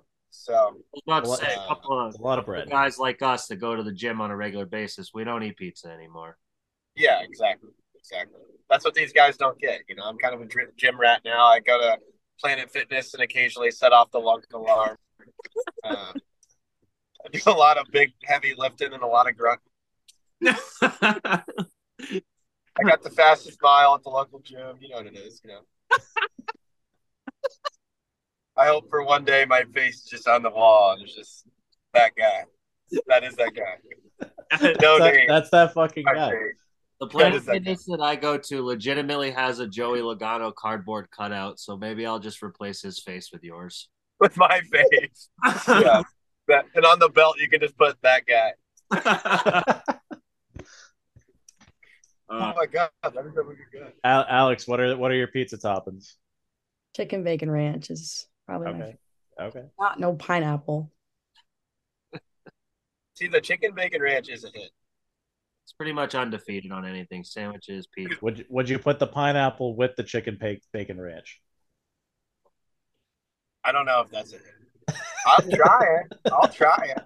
I'm not scared. By any means am I scared, but there's just something about warm, moist fruit that just doesn't do it for me. What about your wife, Max? What's her favorite pizza? What's your favorite pizza? What's your favorite pizza? She's sleeping. Buffalo chicken. Buffalo chicken. Big chicken family, the McLaughlins. Big chicken family. Yeah. Also, question for you. There seems to be a debate, and I've heard you say your own name wrong. Is it McLaughlin or McLaughlin? So every announcer on the planet says McLaughlin. So I've kind of just gone with it, but it is McLaughlin is correct. Yeah. Can you explain to me how a GH is a K? I can't. Okay. I personally cannot, but maybe my grandmother could explain it better. Next time we'll get grandma on the pod. She's I think 94 now, so she would definitely hop on the show, right? Yeah. Oh yeah. Okay. For sure. She could better explain this. For sure. That's fair. Yeah, I was saying, I think it was last week or the week before, I had not realized that you did not know how to say your own name until we were at a dealership together and you were trying to get your fucking truck back that had been there for like 11 days and they hadn't even touched it yet. And I had to teach you the inner workings of a dealership. Yeah, I was ready to explode at that point. We ended up staying down there for a few nights, extra nights. I get locked out of my own condo. Thank you, Alex. And then have to sleep next to a lamp on the floor in your guys' condo. You're welcome. And then I get to the dealership where they expect a new motor in my truck, and they're talking about the wrong truck. My truck's still in the parking lot out back. Like, dude, are you serious? I'm supposed to be in New York right now. I'm in Florida waiting for my truck to be done. You guys don't even know where it is. I hadn't even touched it yet. It wasn't even moved. we ended up in the shop talking to the technician. He's like, "Yeah, I pulled the codes. It's fucked. I don't know what you want me to do about it." Yeah. And the service writer, I started it up. It went tick, tick, tick, tick, tick. So I shut it off and we rolled it out there. I said, when was that? He's like, I don't know, about a week ago. You guys didn't think to give me a call, or the 74 times I called, you didn't think to tell me that a motor wasn't getting put in it? Or well, when we had arrived and had realized that your service advisor was from significantly south of where we were and didn't speak a whole lot of English, it started to make a lot more sense to me. Yeah. And realizing why your truck had been out back, basically torn apart and not touched for 2 weeks. Yeah. No, it was. It's to say I did not leave a 5-star review for that Chevrolet dealership. Left an atrocious Yelp review. That was unbelievable. I've never even experienced anything like that in my life. It was just something you make up and you tell somebody a story. They're like, dude, come on. There's no way. No, there's way. Yeah. There's way.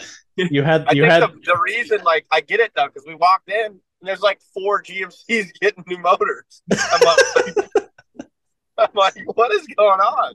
I understand now it's a common question, but these aren't black and none of them are lifted with giant wheels or anything. So it's or North Carolina plates. So I don't know where they really went wrong, but I don't think they really cared too much. So no, we had a car full of people out in the parking lot waiting while this debacle was going on. And easily my favorite part was that I knew how pissed off you were, and you came back out and you were like, I'm just leaving it.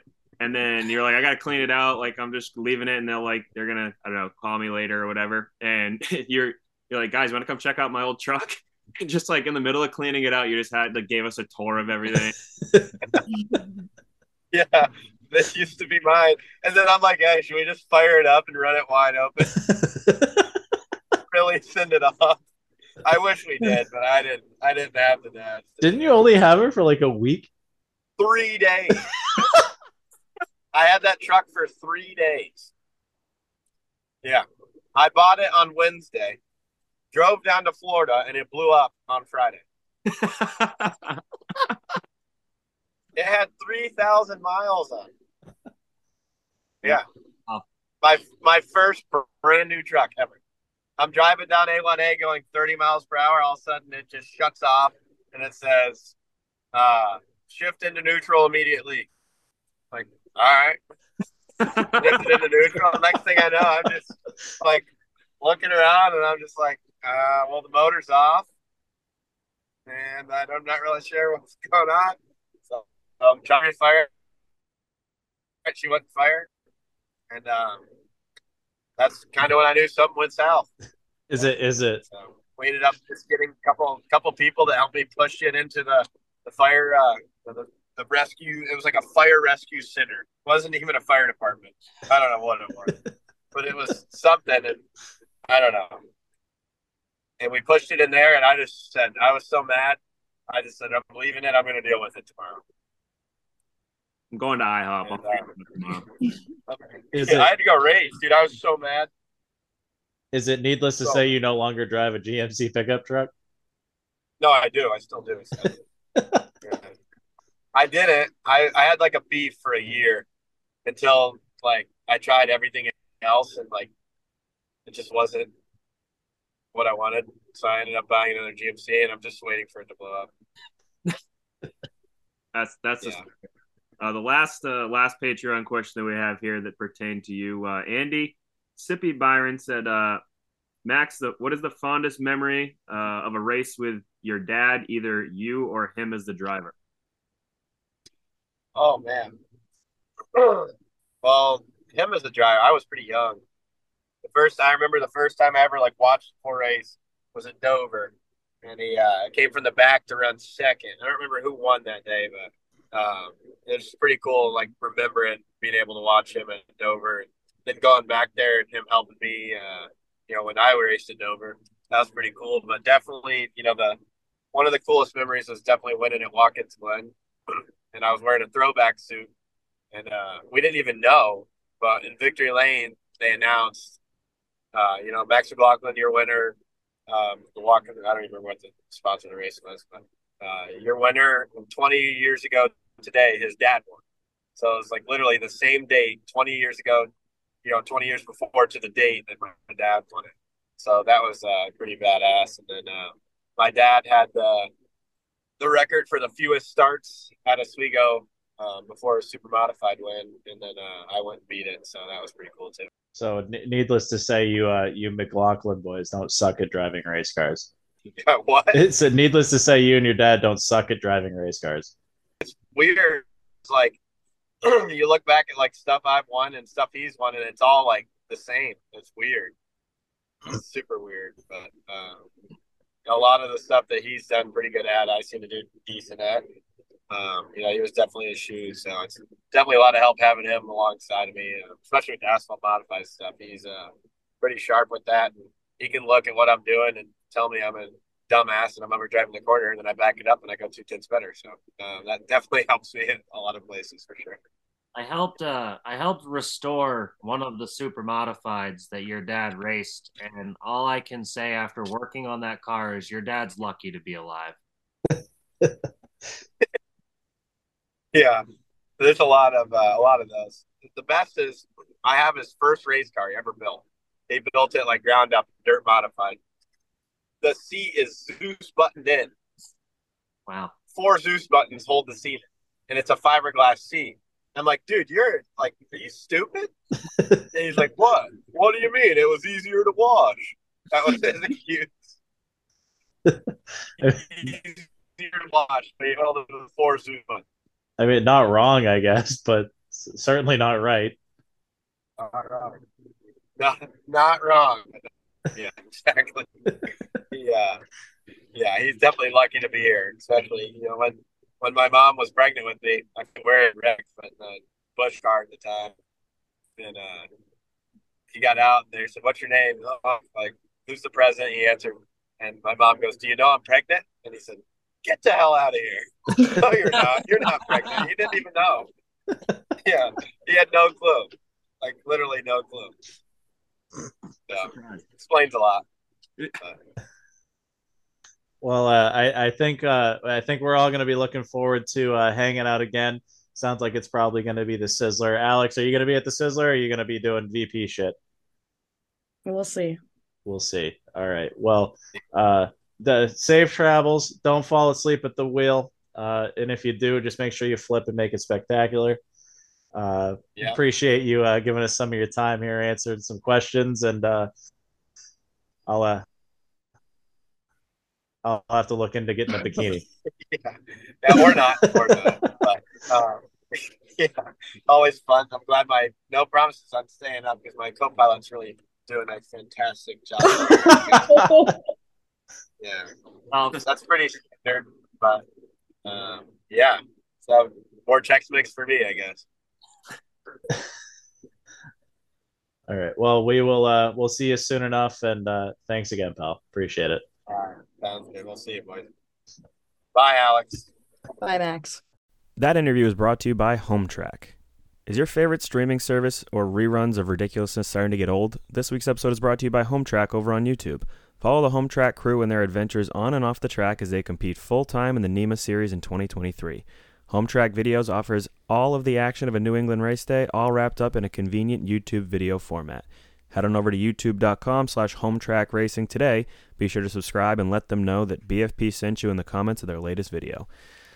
So that was fun catching up with our good pal Max. Haven't laughed that much in a while. Yeah. I love a Max McLaughlin. Apparently, he's just wrong. Yeah.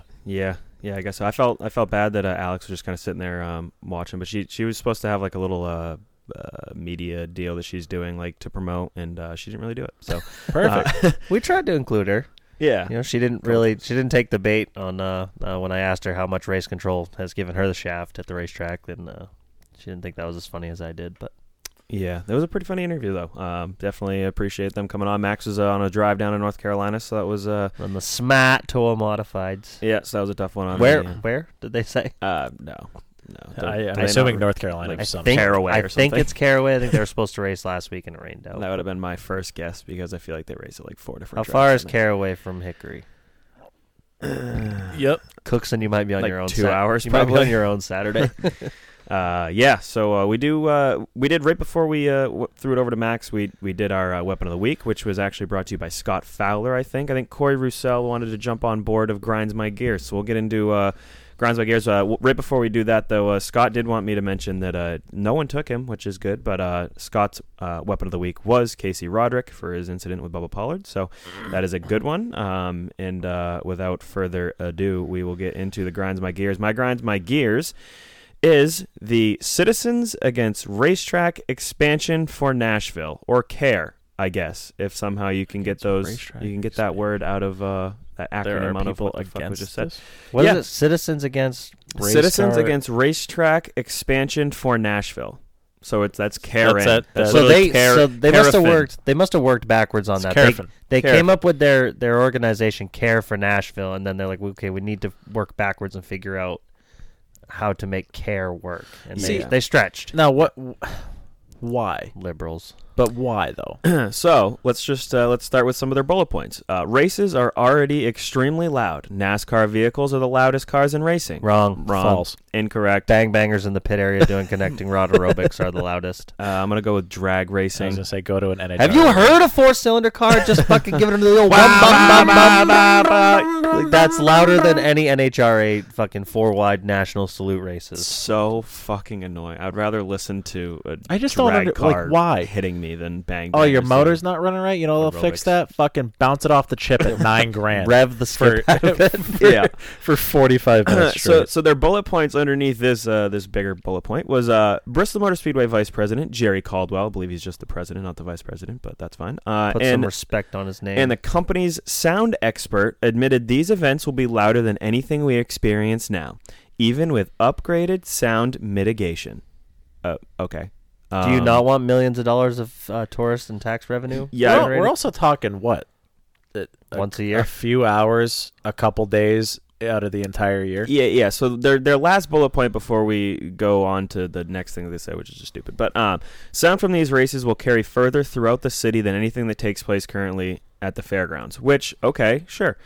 That being said, they already went to the town, and I remember seeing this when Dale Jr. was posting about it. They made it like one of their main things. They wanted it to be very clear that instead of them doing like every weekend there was a race, they were going to have to cut their season down pretty significantly to be able to have 2 or at least 1 cup weekend there. So they were going to make out in the long run. There was going to be one weekend of the year where it was going to be louder than normal, but most other weekends there was not going to be any racing going on at the facility. And mobbed full of hillbillies in Nashville going to every restaurant and every bar and every establishment in town, because the racetrack is not that far from like actual town center. 20 minutes, half hour, I if think, that, I remember.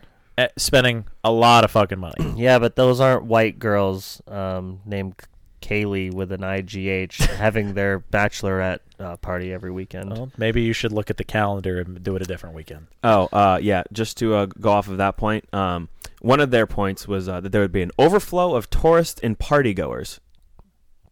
What? In Nashville? Yeah. What? During the summer? What? Partygoers? What the fuck?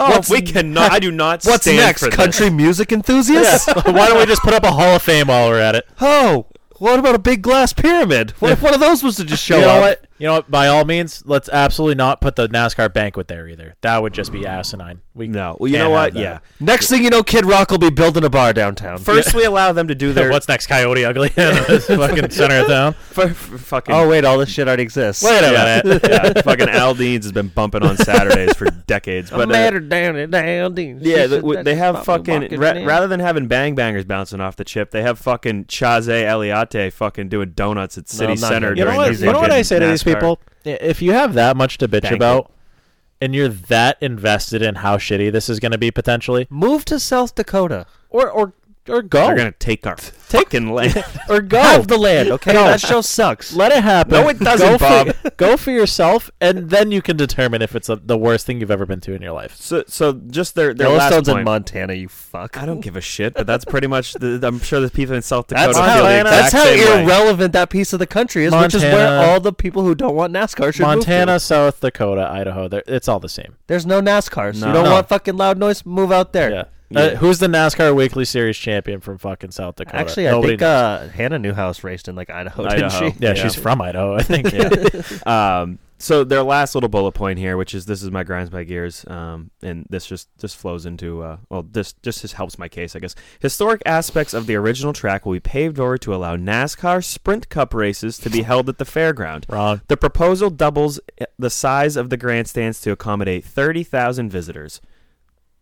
It hasn't been called Sprint Cup in a decade. 2016. 15? No, who was the first one? Kyle Busch was the first one, I think, wasn't he? Monster. Probably. That was, or was it Joey? 2018? I don't know. 2018? Either way, Yeah, these are it's been a just while. some absolute darfs. Yeah, some caraffins. Caraffins. Yeah. Right. Caraffins. But yeah, that's my grinds my gears. Anyone that lives in the greater Nashville area that partakes in that tomfoolery and doesn't want a stiff economic bump up and is bitching about partygoers coming to Nashville. And also, the track is, like we said, about 20, 30 minutes away from downtown. So close enough to boost your economy, but far enough away where I promise if you're at a bar in Nashville that weekend, you're not going to hear the race cars. No, it's the people that live around there, which there are a lot of houses You know around what? the racetrack, Actually, but for reference, we're about, 40-ish minutes from Oxford Plains Speedway, where we currently are right now. I promise if we only go 10 minutes down the road, I still can't hear the racetrack. Yeah. I will be devil's advocate. I don't know who the devil is and what he's advocating for, but these people have lived there before NASCAR came to town, so at least they have that leg to stand on versus the people who knowingly buy a home next to a racetrack and then bitch about it. Yeah, But it's those still a people- racetrack, though, that has race cars on it every year. Yeah, they're grasping at straws. With a huge event called the All-American 400. The worrying about partygoers, like, But they're gonna be louder. Fucking idiot.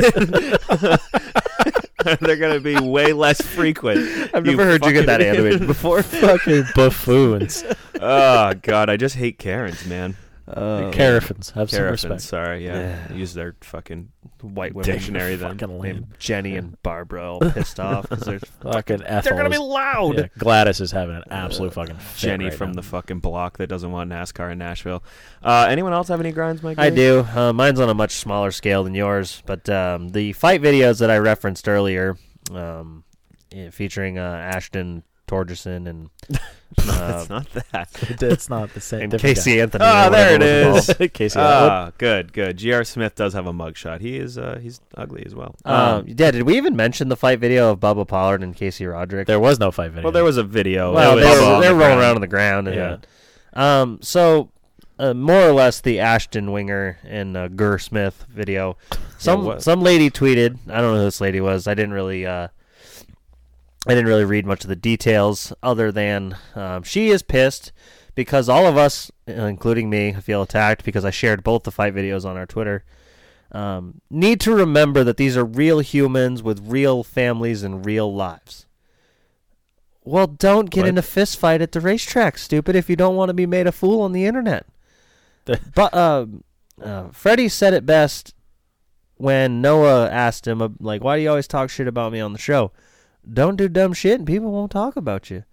Don't fight people at the racetrack when there's 4,000 cameras within 10 feet of you and you won't end up as a viral video on the internet. It only took one cell phone, and there's a video of me getting in a fight with 80,000 views. Yeah. Let alone that shit. But back in my day, people used to be able to fight, and it wouldn't end up on the tweeter every fucking day. Yeah, I don't understand. I go on Twitter right now, and there's like a fight video from. I think it's just maybe I liked one video, and now I have World Star is the only thing I follow. But Brad's whole TikTok aneurysm or whatever it's called is That's algorithm. Yeah. It's just fight videos. It might as well be bum fights. Might as well be aneurysm. Yeah, dude, there was like The some video of him going on Dr. Phil. Dude, I went on. I Dressed think as Dr. Phil. like I started going on Twitter more often just because it's like it's so good for news, and like you went from the NHL trade deadline, which I was all hyped up about, and now you have the NFL. Like I'm waiting to see where Aaron Rodgers is gonna go. It's gonna pop on Twitter first, so I'm like looking, just like refreshing like all this shit the last like handful of days, and then like I went on today, and my For You was literally a dude fucking tied up to a wall getting weed whacked because he was a thief in like a foreign country.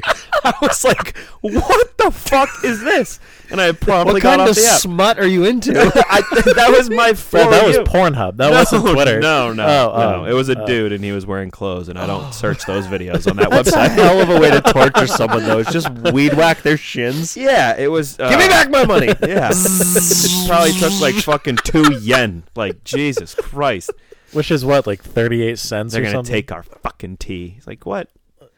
Put the weed whacker down. Well, that's Gerald. my grinds my gear anyway. Is this lady pissed off because people are making fun of people for fighting at racetracks on the internet? It's a tale as old as time, Barbara. Gonna keep on happening. What Is did that you a Tic Tac? What did you say earlier? Steel trap. I don't know. You said something. I might have. earlier. Yeah, would you like one? Brad's What? popping race car zins over a- here. It's a It's a- Casella mint. Shout out It's Mark a- tomorrow. It's a race car. Would you like a? Yeah, it's not shaped not like it's a race sedan. cars. It's got 4 doors on it. But yeah, that'll happen.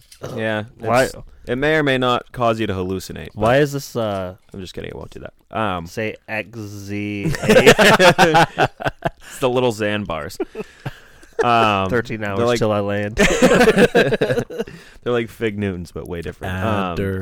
What? Why is Yeah, why is my tongue numb? Why is my shit black?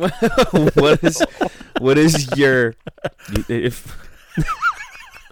what is your grinds my gears, Charlie? We got the giggles, boys. They were sounds funny like mints. It sounds like the fucking little Zan bars we just popped. Just to ground your gears a grinds little my bit. gears. 'Cause I you wasn't got oil super flowing prepared for this as I everywhere. should have been. But we were talking there briefly for a second. All I can just hear is spit and saliva. What are those? Is it peppermint? No, it's a mint, so it's whatever mint Is you'd it like it to be. spearmint? Is it? It's, Double mint. it's not Thanks. that. Nah, If that was but that, it'd be yeah. hard as a fucking rock in your teeth right now. Huh.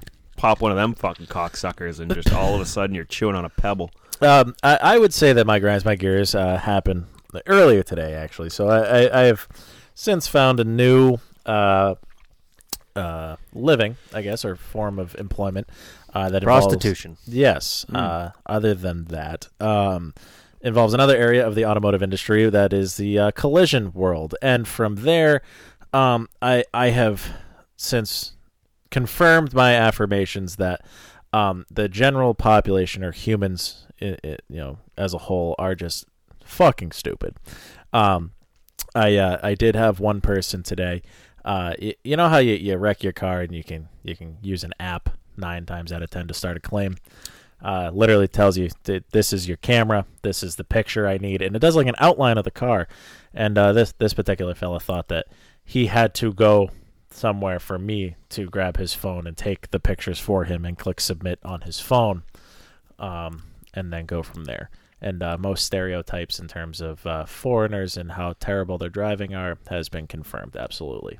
Well, they typically make the phone, so why wouldn't they know how to use the app? This guy was not one of those. He If was from around here, but stupid people are going to grind your gears. You have a lifelong living of just changing rear ends. It's just so much. It's just I just don't understand it. Also, so baby shoes. We're having a kid. We know that, right? Baby shoes, right?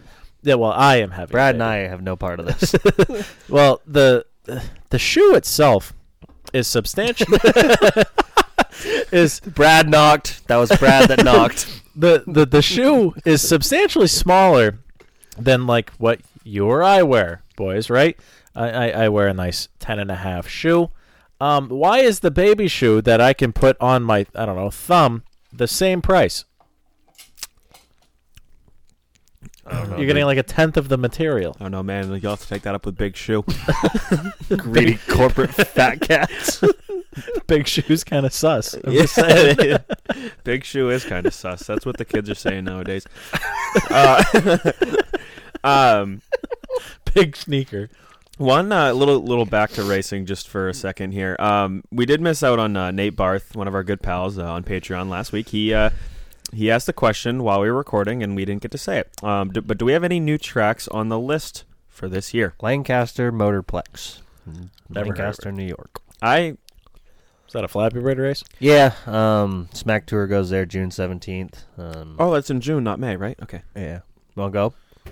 No, I just was reiterating for someone that was upset that there was no Lancaster on our April and May schedule. How quickly I forgot about all that. Yeah, quick little. Let's before we move back onto the subject. So Bradley is very good with the photo chops, as my dad would say. Dad, it's Photoshop, not photo chop, but whatever. Don't question BT too. We put out like where we're gonna be in the near future. So if you don't see, June insert 17th. name of racetrack here, September. Be patient, because that was just April and May. We still got June, July, August, September, October, November, maybe December. January. Yeah. February, March, April, May. Like, we're going to go to Wiscasset this year, I promise you. Mm-hmm. Going to be some stops, just not any in May. Yeah. I'm going to miss out on the Coastal 200 because I will be in Charlotte, North Carolina. It's a tough one, but so just a word for the way, which I feel like most of the people that commented on those posts probably don't even listen to the show. I actually know for a Just fact follow I'm the going to be page. at Wiscasset the day before the May. When the fuck? No, April. Is it bad to have 3 Zans? April 23rd is the first pass race at Oxford, correct? That's a Sunday. Could be. I know for a fact I'm going to be at Wiscasset the day before because I have to help Matt with Jacoby's cars. So I will be at Wiscasset in April. So I don't want to hear it. Anyway, back to Nate's question. Was that new racetracks like overall or new racetracks to drive on? I think new racetracks overall. Okay. I think just Lancaster for me then. Yeah. It's gonna be hard. Although I did get drunk last Friday and told Charlie Buxton I'd help him at Spud Speedway this summer, so maybe I might go to Spud. I've always wanted to spud. I've never spudded. I'd like to do spudding. I was gonna say Spud. Like I was just thinking about that. That's pretty much the only track that I could go to other than like Bear Ridge or like Devil's Bowl that I've never been to before in New England. I'd like to Monadnock. I will tell you that Monadnock is worth your time. Very nice little place. Yeah, you should definitely go there. I have been there. I don't think that it's definitely not going to be a new track this year. But I was looking at. Amanda and I are kind of like ironing out the plans basically for the rest of the year because we're going to be doing a lot of working at Oxford, obviously doing working at Bartlett, and just trying to figure out where the fuck we're going to be on weekends so that we can both work life and work around that. And so I basically left like 4th of July weekend open because that's my birthday weekend. We have Bartlett that Friday, whatever. And I was like, oh, maybe like I'll take Monday off and then I'll have 4 days off and we'll just figure out something to do. So we tossed around the idea of going to Pittsburgh, and that's pretty much the only way that I'd be able to go to a new track. And I think Port Royal has like 10,000 to win, like dirt so late model cool. race or something like that on Saturday. And I think they have another race on Sunday. Or maybe it's Friday, Saturday. I might be wrong. But one of the 2 days, the only new track that I'd be able to check off this year, I believe, would be Port Royal. So that looks like the only one that is loosely on the schedule. Yeah, I don't know. I might go to Claremont at the end of the year. We'll see how the year goes. I've never been to Claremont. I just looked at my schedule real quick. I've never raced at White Mountain or Thunder Road. Got a couple stops at each. Well, one doubleheader at White Mountain and one, maybe 2 races at Thunder Road. So be cool to Flappy Bird on quarter miles that are way too high banked and fast for Flappy Birding. I've always wanted to race at White Mountain. That's like one of my favorite tracks of all time. I think if we're talking like tracks, well, not new tracks, but like after last year, I didn't go to White Mountain at all last year. Would really like to go to White Mountain at some point this year. Looking pretty tough because really Sundays are going to be the only open days, but hopefully we'll be able to piece together a trip there. And I don't know, I got Thunder Road on the schedule during Loudon weekend, and that's pretty much the main reason why I ended up making that Photoshop document. Was a couple people had asked, we're going to Dover, you're going to the Sizzler. The same weekend, I was like, yeah, I'll be at the Sizzler. And then I was talking to someone about the trip to Thunder Road during Loudon weekend. They were asking if I was going to go to Stafford SRX. I was like, no, probably not. Going to be camping that weekend or that whole week. And so people were like, fuck, like I should have asked you where you're going to be. And I was like, people do ask where we're going to be quite a bit. So kind of just made that loose schedule. Obviously, Charlie said that he had to stop at Wiscasset that we didn't get on there. And I wasn't on Thompson or Loudon. Those will be game time decisions based on my schedule of life. In general, I'll probably go to Thompson. I don't know why I wouldn't, but I was also going to say that like nine times out of 10, too, we don't know, or I don't anyway, know that we're going to go until like the day before, that week or something like that, because like you said, life happens and shit opens up or closes off, and you make plans accordingly. Yeah, but I'm on my 4th Zan. I'm on like fucking 7. These things are pretty good. If it's 13 times 1, so that's 40, that's also 13. 52 hours till I land. What? Quick math. Haven't you heard this song? I just popped a Zan, 13 hours till I land. Well, I've had 4, so 4 times 13 is 52. Hand up, That'll be right about the time I'm getting on an airplane to go to Hickory this weekend, because I'm going to Hickory this weekend with Max Cookson. Are you looking forward to it, Bob? I think it'll be fun. Went to Hickory a couple years ago. Charlie, this is going to come at your expense, but I'm really excited to get a chance to go to Iron Thunder. Yeah. The one night Titanium titties. The one night that I had planned to go to Iron Thunder with Rusty, Charlie crashed, and we went and worked on his race car instead. Yeah. Yeah. I feel like we still ended up there like 2 nights before that, though, or the night before, maybe. Yeah, we stayed pretty far away from the I remember racetrack, specifically so we didn't get a chance ordering 20 Captain and Cokes, and the lady actually did it, and I was like, that can't be legal. And then had them all. I remember ordering a 18-year-old alcohol and not getting in trouble for it. So that allegedly might have happened. Allegedly. Yeah, looking forward to that anyway. Going to go help Cookson. He had a couple guys bail out on the trip and asked me to tag along with him. So I've never worked with Max, but I'm looking forward to it. Seems to have his shit together, so I'm sure that'll be a good one to be a part of. I think I'll be shocked if we don't run good. Max seems to be on top of his game right now more than ever. So, and as much as we clowned on Hickory earlier in the show, it is a beautiful place. It is a very historic racetrack too. Very cool to run on and cool to watch a race from. Stands are conducive to watching, and Pro All-Star Series, Super Late Models, American Canadian Tour Late Models, and then Mini Stonks. And it's a double header over 2 days. There's a St. Patrick's Day race on Friday and an Easter Bunny race way too early on Saturday. Yes. So yeah, looking forward to that. You can tune in on, I believe, Racing America. So sure can. I will be watching from the confines of the compound. So before we sign off here, this is going to be episode 210. But again, as we are going to remind you every week until this happens, and we're going to keep putting it up on the show posts here, make sure you have April 1st blocked off on your calendars for round 2 of Racing Night at the Maine Mariners on Saturday, April 1st. Come early for the block party plus car show happening at 2 p.m. and stay for the Mariners game at 6 p.m. as they host the Tulsa Oilers for the first time ever. A portion of sales from each ticket will go directly back to us at the Black Flag Podcast towards our travel and storytelling for the upcoming season. So show your support and pull those belts tight one more time as we drop the green flag on the playoff push for the Maine Mariners. Again, that's going to be at a special link dedicated to us. So if you're going to get the tickets, make sure you use this. It's going to be FevoGM.com/event/BFP. Again, FevoGM.com/event/BFP. Or just go to our show post on Facebook and click the link. That works too. Yeah. And anybody who's looking to do the double for Saturday, April 1st and April 2nd at the Thompson Icebreaker, we are going to have some something worked out for you. Maybe. I enjoy that. Just a little like background that for anyone look that behind listens, the curtain. For anyone that listens weekly, obviously they've heard for the last 3 weeks that same like little ad read, and then Charlie ended with the and anyone that does the double goes to Thompson the next day. We'll have something planned. Well, we don't talk until we come back down here and set the microphones up. So we legitimately haven't planned anything. So it's like you might get a hat. You will get something. You might get a pat on the butt if you're a guy. Yeah. All you're gonna have to do is show us your ticket from the game at Thompson on Sunday. Yes. And by the time that happens, get a free shirt or a free hat or something. Well, maybe both. Oh, let's buy a spinny wheel.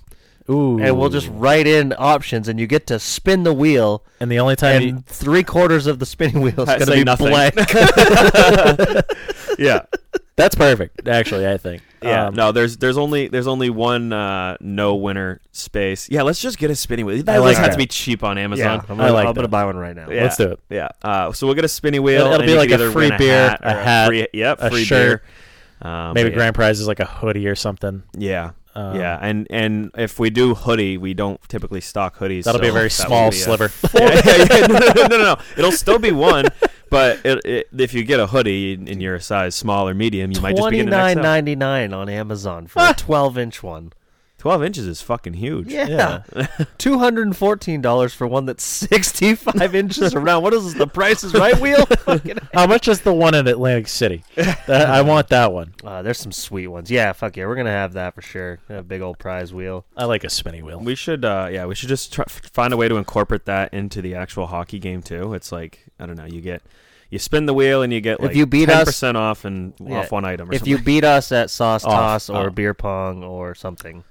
Yeah, because we'll have all the. If you crash your bike through the beer pong table, you get a fire extinguisher. You get 6 hands, courtesy of us.